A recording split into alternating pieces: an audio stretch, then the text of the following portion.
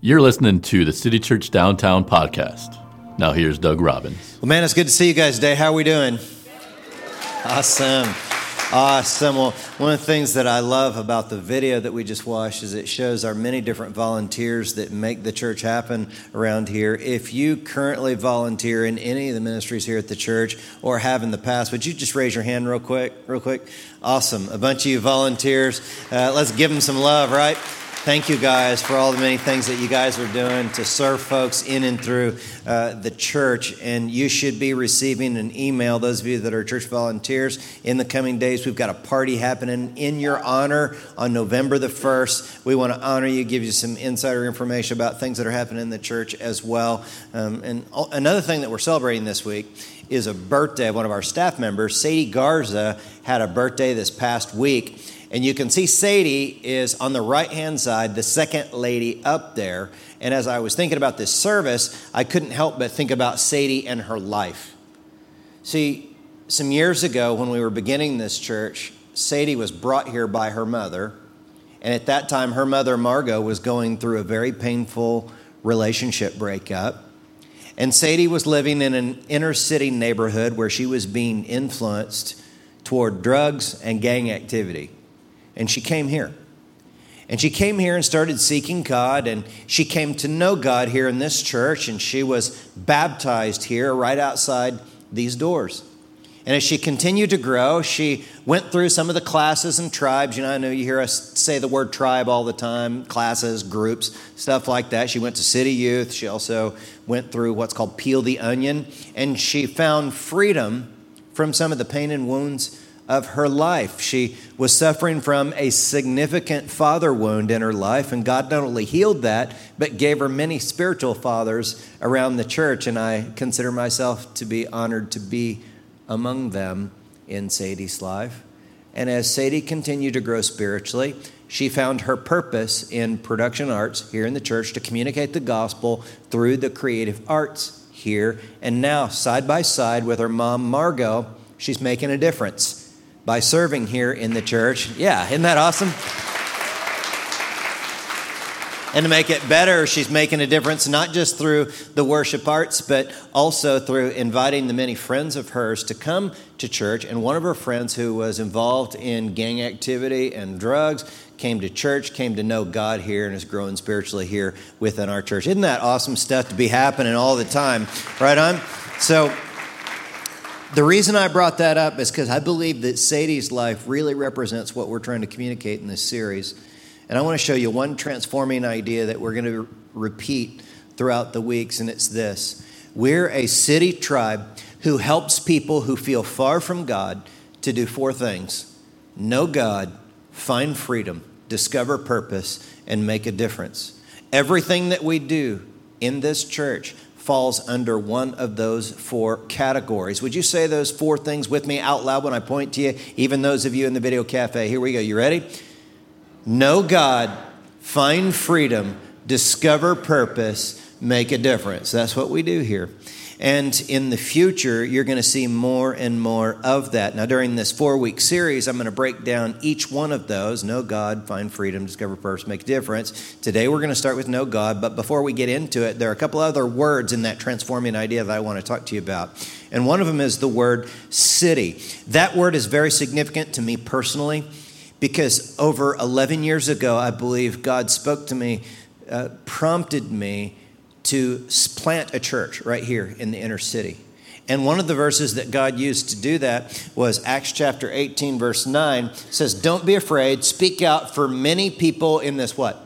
"City belong to me." And it's like, Doug, don't be afraid of the inner city problems or conditions down there. You go down there, you plant a church, because I got a lot of jacked up kids and we're all going to find each other at a church in the heart of the city. And I think cities are very important because in the future, urban areas are going to be the majority of the population in the world. According to the researchers, the urban population by mid-century will be the same as the population of the entire planet back in 2004. Let that land on you just for a minute. There will be the same number of people just in urban areas by mid-century as there were living on the entire planet in 2004. There's a book called Why Cities Matter, and the author says the undeniable trends of the 20th and early 21st centuries have led researchers, with few known exception, to conclude that in the 21st century and beyond, our world will become increasingly urban. And that is why it is so important that we plant more churches in inner cities of the different global cities. This church is mostly comprised of people who, some grew up here in the inner city. Others of us literally moved down into the inner city to live here, and others drive down from the outer rim, where all the Targets and Starbucks and tan-colored houses are, drive down here to worship. But what we all have in common is, whether we're living down here or driving down here, we have this in common, that we don't want to run from the problems of the urban core. But we all are moving in towards the problems to help people to know God, find freedom, discover their purpose, and make a difference in the world. Is anybody on board with that mission here in the heart of the city? Good. So, another word that you often hear us say is the word tribe. We say city, we say tribe. Tribe is significant because I believe that word tribe best describes the kind of community that God started in his church in the early days of the New Testament. Now, you can see the early tribe of Christians in Acts chapter 2. Look at verse 44. All the believers were together. They had everything in common. They sold their property and possessions to give to anyone who had need. They broke bread in their homes, and they ate together with glad and sincere hearts, and the Lord added to their numbers daily those who were being saved. It was these interdependent, loving, connected tribal communities. And I read a book recently. It's not a Christian book, but it's by Sebastian Junger, and it's called Tribes. And in this book, he looks at American history from the colonial periods to the frontiers, and he talks about how regularly white people would leave their settlements and communities to go live with the Indian tribes. And seldom would Indians leave their tribes in order to join the white settlements. Why is that? Because they longed for the connection and community and love that they felt in their tribes. It was a loving, interconnected community. Now, when we say we're a tribe, we're not like some type of negative tribal community that's picking fights with other tribes of people or excluding others, but we're a very inclusive, loving tribe that's helping people to get to know God and grow in him all the way to discovering their purpose. And I think what we need to be is what's described in that 80s sitcom Cheers. Cheers is a place where everybody knows my what?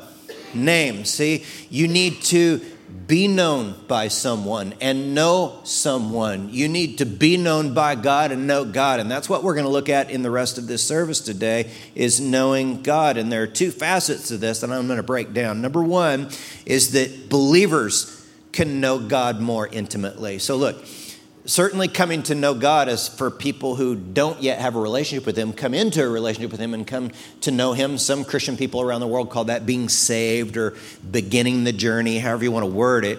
But believers can grow in their intimacy with God. Now, there's a little book in the New Testament of the Bible that's often misunderstood, and it's the little book, it's a little letter called 1 John.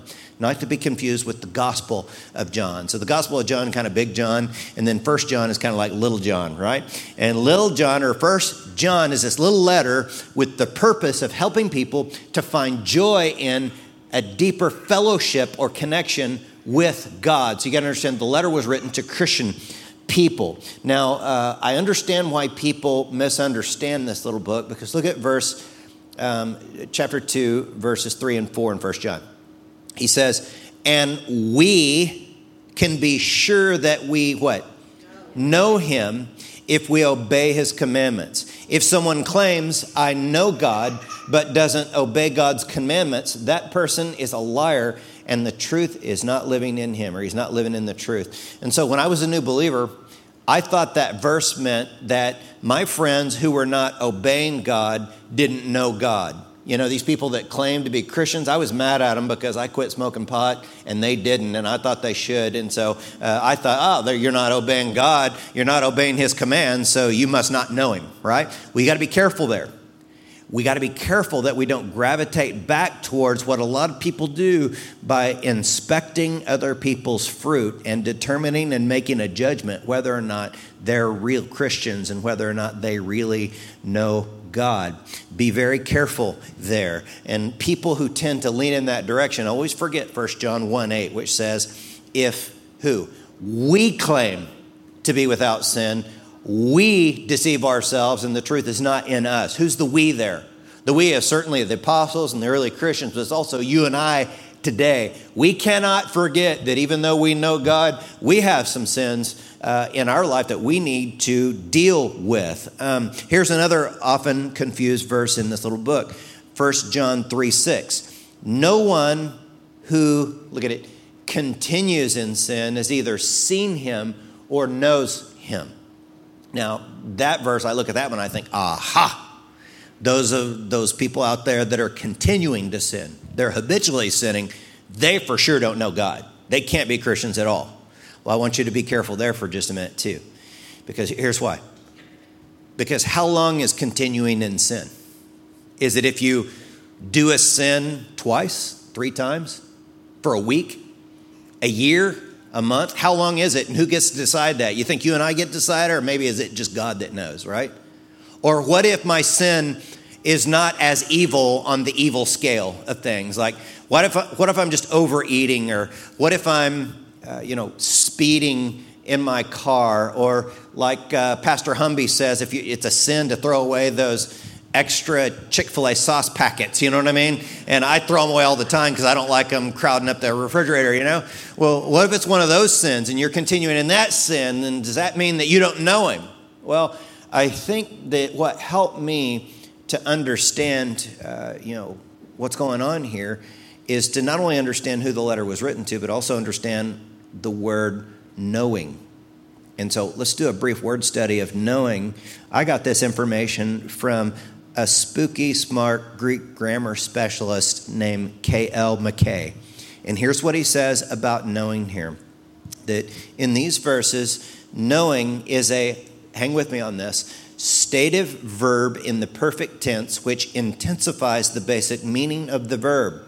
That means that knowing in this verse is a deeper state of knowing, to know intensely, to experience deeply, to know fully. You see what's going on there?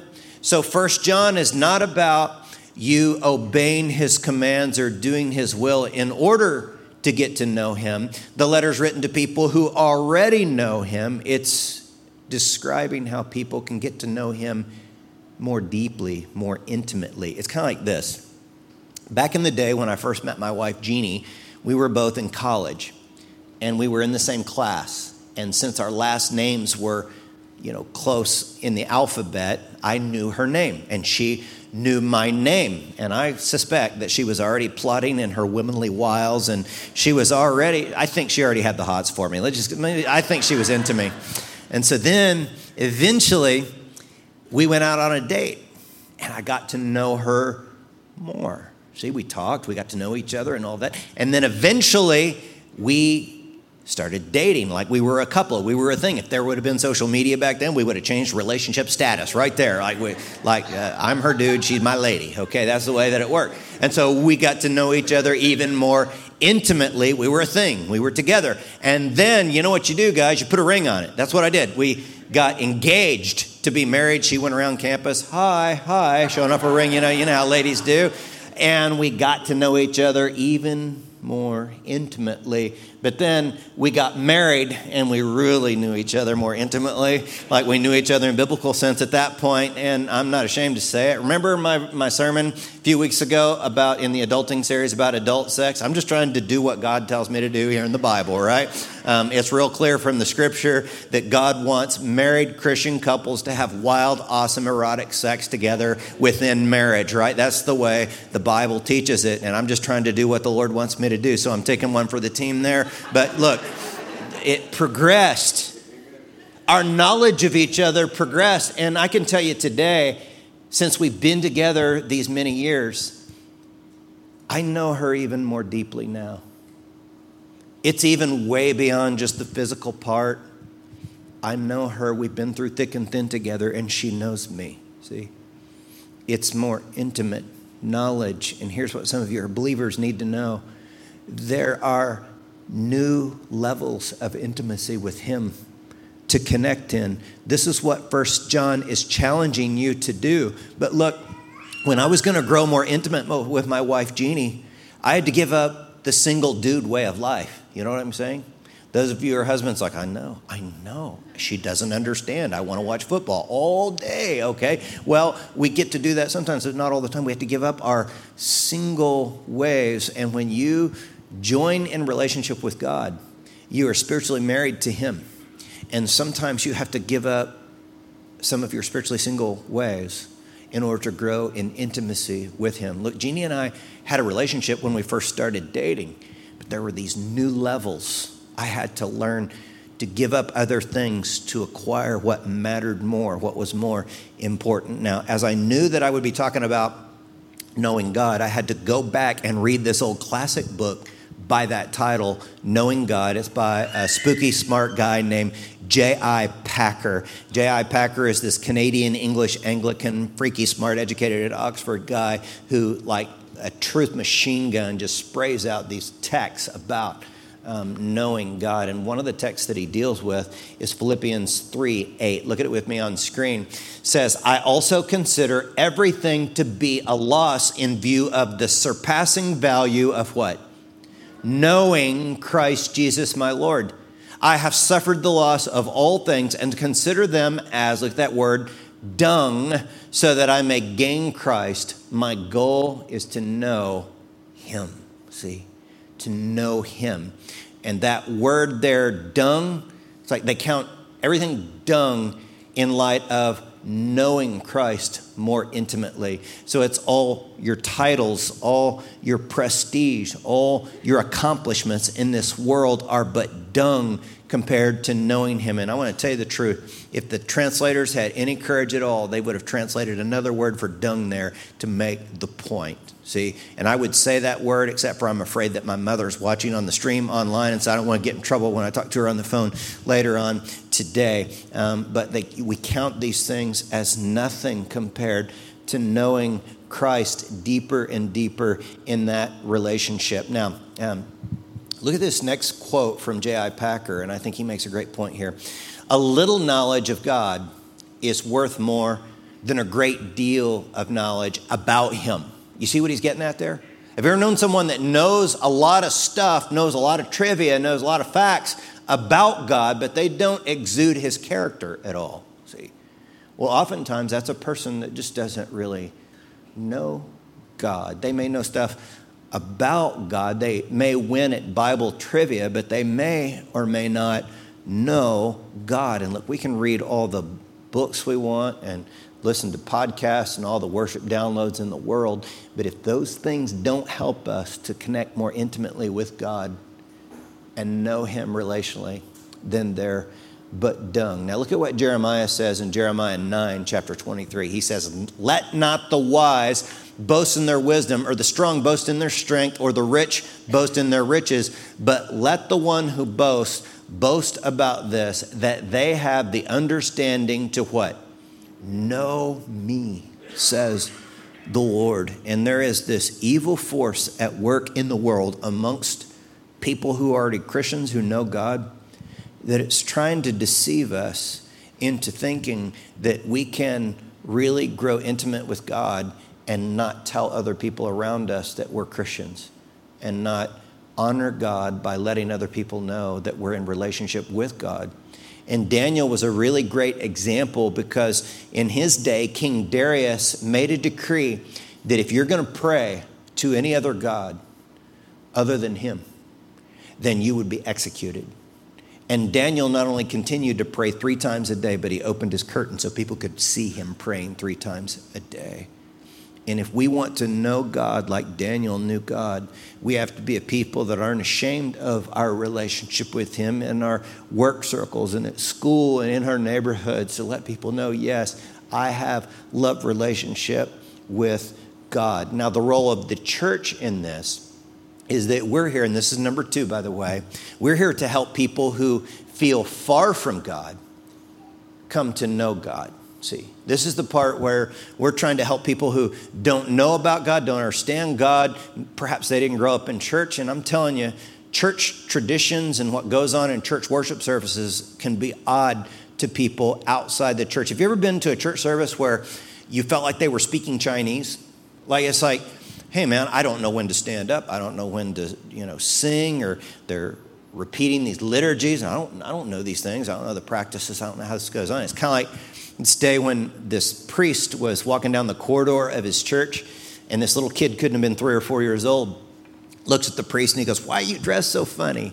And the priest kind of chuckled at this little kid and realized the kid was looking up his priestly outfit. And he said, "Well, I'm a priest, and as a priest, this is kind of our uniform. This is our clothes that we wear." And the little boy looked at him and he said, "Do you have an owie?" And the priest was confused just for a minute, and he realized, oh, the little white thing, the little white thing on a priest there, like on his uniform there. The little kid thought it was a Band-Aid. And so the little kid's like, "Is that an owie?" And the priest wanted him to know, "No, it's just a collar." And, some of you may not know that collar goes all the way around the priest's neck. And so the priest pulled it out to show it to the little kid. And the little kid was seeing the inscription on the inside of the collar there, which was the name of the manufacturer. And he was like 3 or 4, and the priest knew he probably couldn't read. And he goes, "Do you know what that says?" And the little boy lied, and he said, "Yeah, I know what it says." And he goes, "Well, what does it say?" And the little boy looked at that collar intently, and he said, "Kills ticks and fleas for up to 6 months." So, I thought that was kind of good. And that's kind of the ways church is. Sometimes, like, people don't understand what's going on. I grew up in a church where we sang this hymn, and it was about how angels prostrate fall. And some guy could come in there and say, who doesn't know the drill, and he could say, "Well, those angels, why are they prostrate falling? Well, those angels need to go to the doctor and get their prostate checked." You know what I mean? It's just confusing to people. It's like in the pop culture, it's revealed on that show, The Simpsons, and maybe some of you have seen that episode where Homer Simpson goes to church at the invitation of his Christian friend Flanders. Are we familiar with this and these people? And so Homer gets there early, and he goes to the front row of the church to sit down, and he's going to meet Flanders there. Flanders is a little late. And then Flanders walks in, Homer sees him, and he waves him down, and he says, "Flanders, I got some kick-ass seats right down here," right? And because he didn't know, he wasn't church broken yet. He didn't know. And Mother, if you just heard me say that in church, please don't be mad. When we talk on the phone later on, I'm just quoting Homer Simpson there. But, I understand that even in our church sometimes it can be confusing, can't it, for people? You walk in, you're new to church, and you see someone raising their hands during music, and someone's like, "Hey, that lady's raising her hand, and she doesn't even have a question." Or that person is raising 2 hands. What, did Jesus score a touchdown, or what's going on? Look, no, it's all about knowing him more. It's like when little kids reach up to their parents, they're reaching up because they want them to hold them. They want intimacy, and that's why we do that in our worship. Now, a few years ago, I went to the Spurs game. And this is back when Tim Duncan was still playing, back when the Spurs used to go to the playoffs, stuff like that. And Tim was out there playing, having a good game, and everybody's cheering for Tim Duncan. And some people, the way they talk about Tim Duncan was kind of interesting to me. People would talk to him like they know him. It's like, "Timmy, good shot. Timmy, good rebound. Timmy this, Timmy that," as if they could text message Timmy and chill after the game. And so I thought to myself, if they go down there after the game, go down on the court and they run up and try and give Tim a hug or something, it's like security's going to come out, right? "Get out of here, you creep. You're stalking me." Well, then I noticed after the game, someone brings his kids out, and he embraces his kids. And why could his kids embrace him? Because they know him. See? And I want you to keep that in mind as we read this next passage, Matthew 7:21. Not everyone who says to me, Lord, Lord, shall enter the kingdom of heaven. But look at this next phrase. But he who does the will of my Father in heaven. Many will say to me on that day, Lord, Lord, have we not prophesied in your name, cast out demons in your name, and done many wonders in your name? And I will declare to them, what? I never knew you. Depart from me. And remember this next phrase, you who practice lawlessness. And the reason I bring that up is because some people, and I hope nobody in this room, will experience a very awkward moment when you're facing your whole eternity. And you stand there before the God of the universe and say, hey, I did all this good religious stuff. And he says, no, let's get security. I never knew you. It'd be like an awkward moment, wouldn't it? It would be a very damaging moment. It would be the worst moment of your existence if that's what you heard someday. You know, Jesus says here, you know him if you've come to know him if you do the will of the Father. He who does the will of the Father. What is the will of the Father? What's that mean? Well, I think we find an answer to that question in John chapter 6, verse 40. For my Father's will is that everyone who looks to the Son and, what's that next word? Does stuff? No, believes. You're right. Believes in him shall have eternal life. Now let's look at another phrase that Jesus used here. He says, you who practice lawlessness, you're not going to get in. You don't know me. Okay. Well, what does he mean by lawlessness there? Well, it has nothing to do with people today following the laws of our land here in modern day history. What he's talking about is those who don't practice Torah law, Jewish Torah law from his day. That's what it means to be lawless. And what is Jesus' interpretation of all of Jewish Torah law? Well, it's summed up in Matthew 22:36. Teacher, which is the greatest commandment in the what? The law. He's talking about Torah law. And Jesus replied, you love the Lord your God with all your heart, with all your soul, and with all your mind. Love is the language of relationship, not rules. And the only way you come to know God is through relationship, through knowing him. And I was helped to understand how you begin love relationship with God by a story from the Trinity Lutheran Church in Cleveland, Ohio. Seems one day the elderly pastor there slowly walked up to what they call the pulpit at the podium, and he starts the service there, and he introduces a guest minister friend of his that he had known growing up. And this elderly guest minister friend stood up from the audience, walked up to the podium, and he started to tell his story. He said, one day there was a father and his son and a friend of his son's who went sailing off the Pacific coast. And while they were sailing that day, they were having a good time, but a storm blew in, and that evening came, and the storm got to be so bad that even though this father was an accomplished sailor, he wasn't able to keep the boat upright, and the boat capsized in the storm, and the father and the son's friend all fell into the water. Well, as this older pastor is telling this story, he looks out in the audience and he sees these two teenage boys that for the first time in the entire service started tuning into him and what he was saying.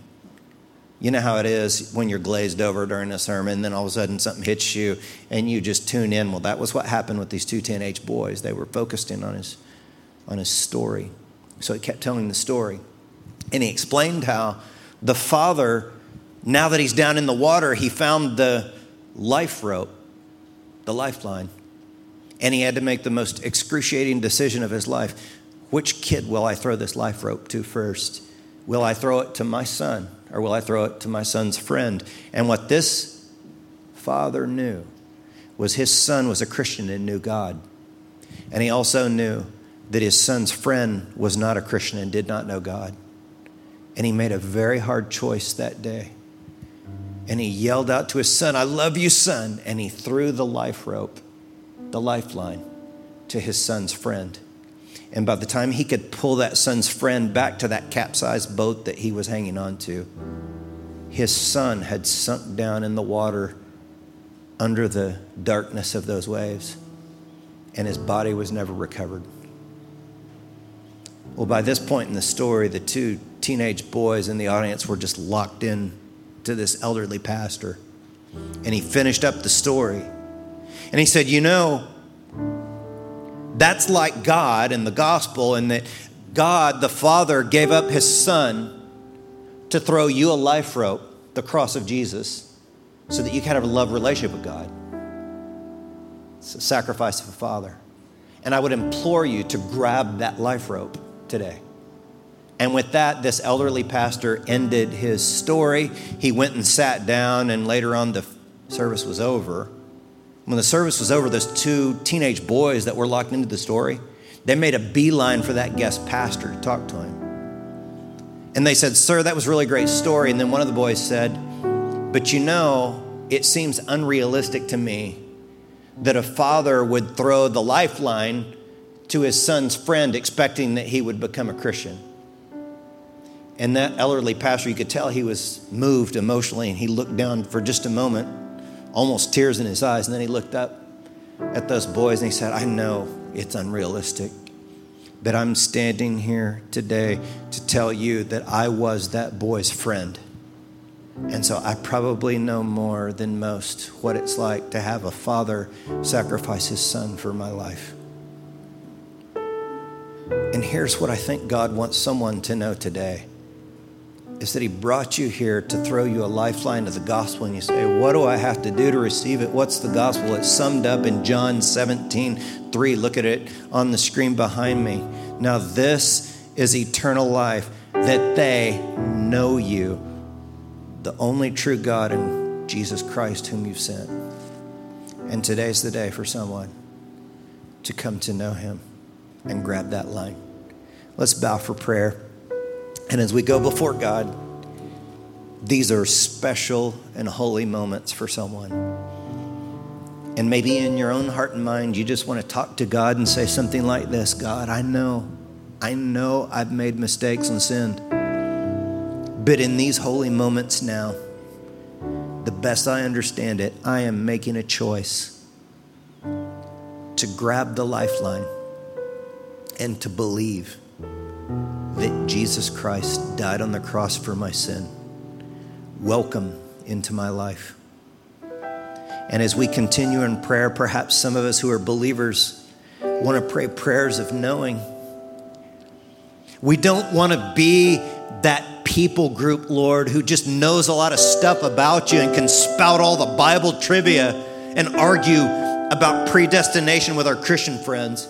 But we want to be the people who intimately know you and exude your character, that your love and your grace and your mercy just flows out of us. And any knowledge that we have, we want it to be knowledge that leads us towards deeper intimacy with you, more than what we had, than what we came into the room with, more than what we had when we first started following you. And we're willingly and voluntarily laying down our spiritually single kinds of lifestyles and habits, because we count all of our accomplishments but dung in light of the surpassing value of knowing more intimately Jesus.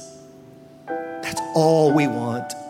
Nothing else matters. We just want more and more intimacy with you. We thank you, God, for what you're doing by your Spirit in our hearts and lives in this church. And we pray these things in the name of the Father, the Son, and the Holy Spirit. Everyone said, amen. Amen. Thanks for listening. For more information, visit citychurchdowntown.com.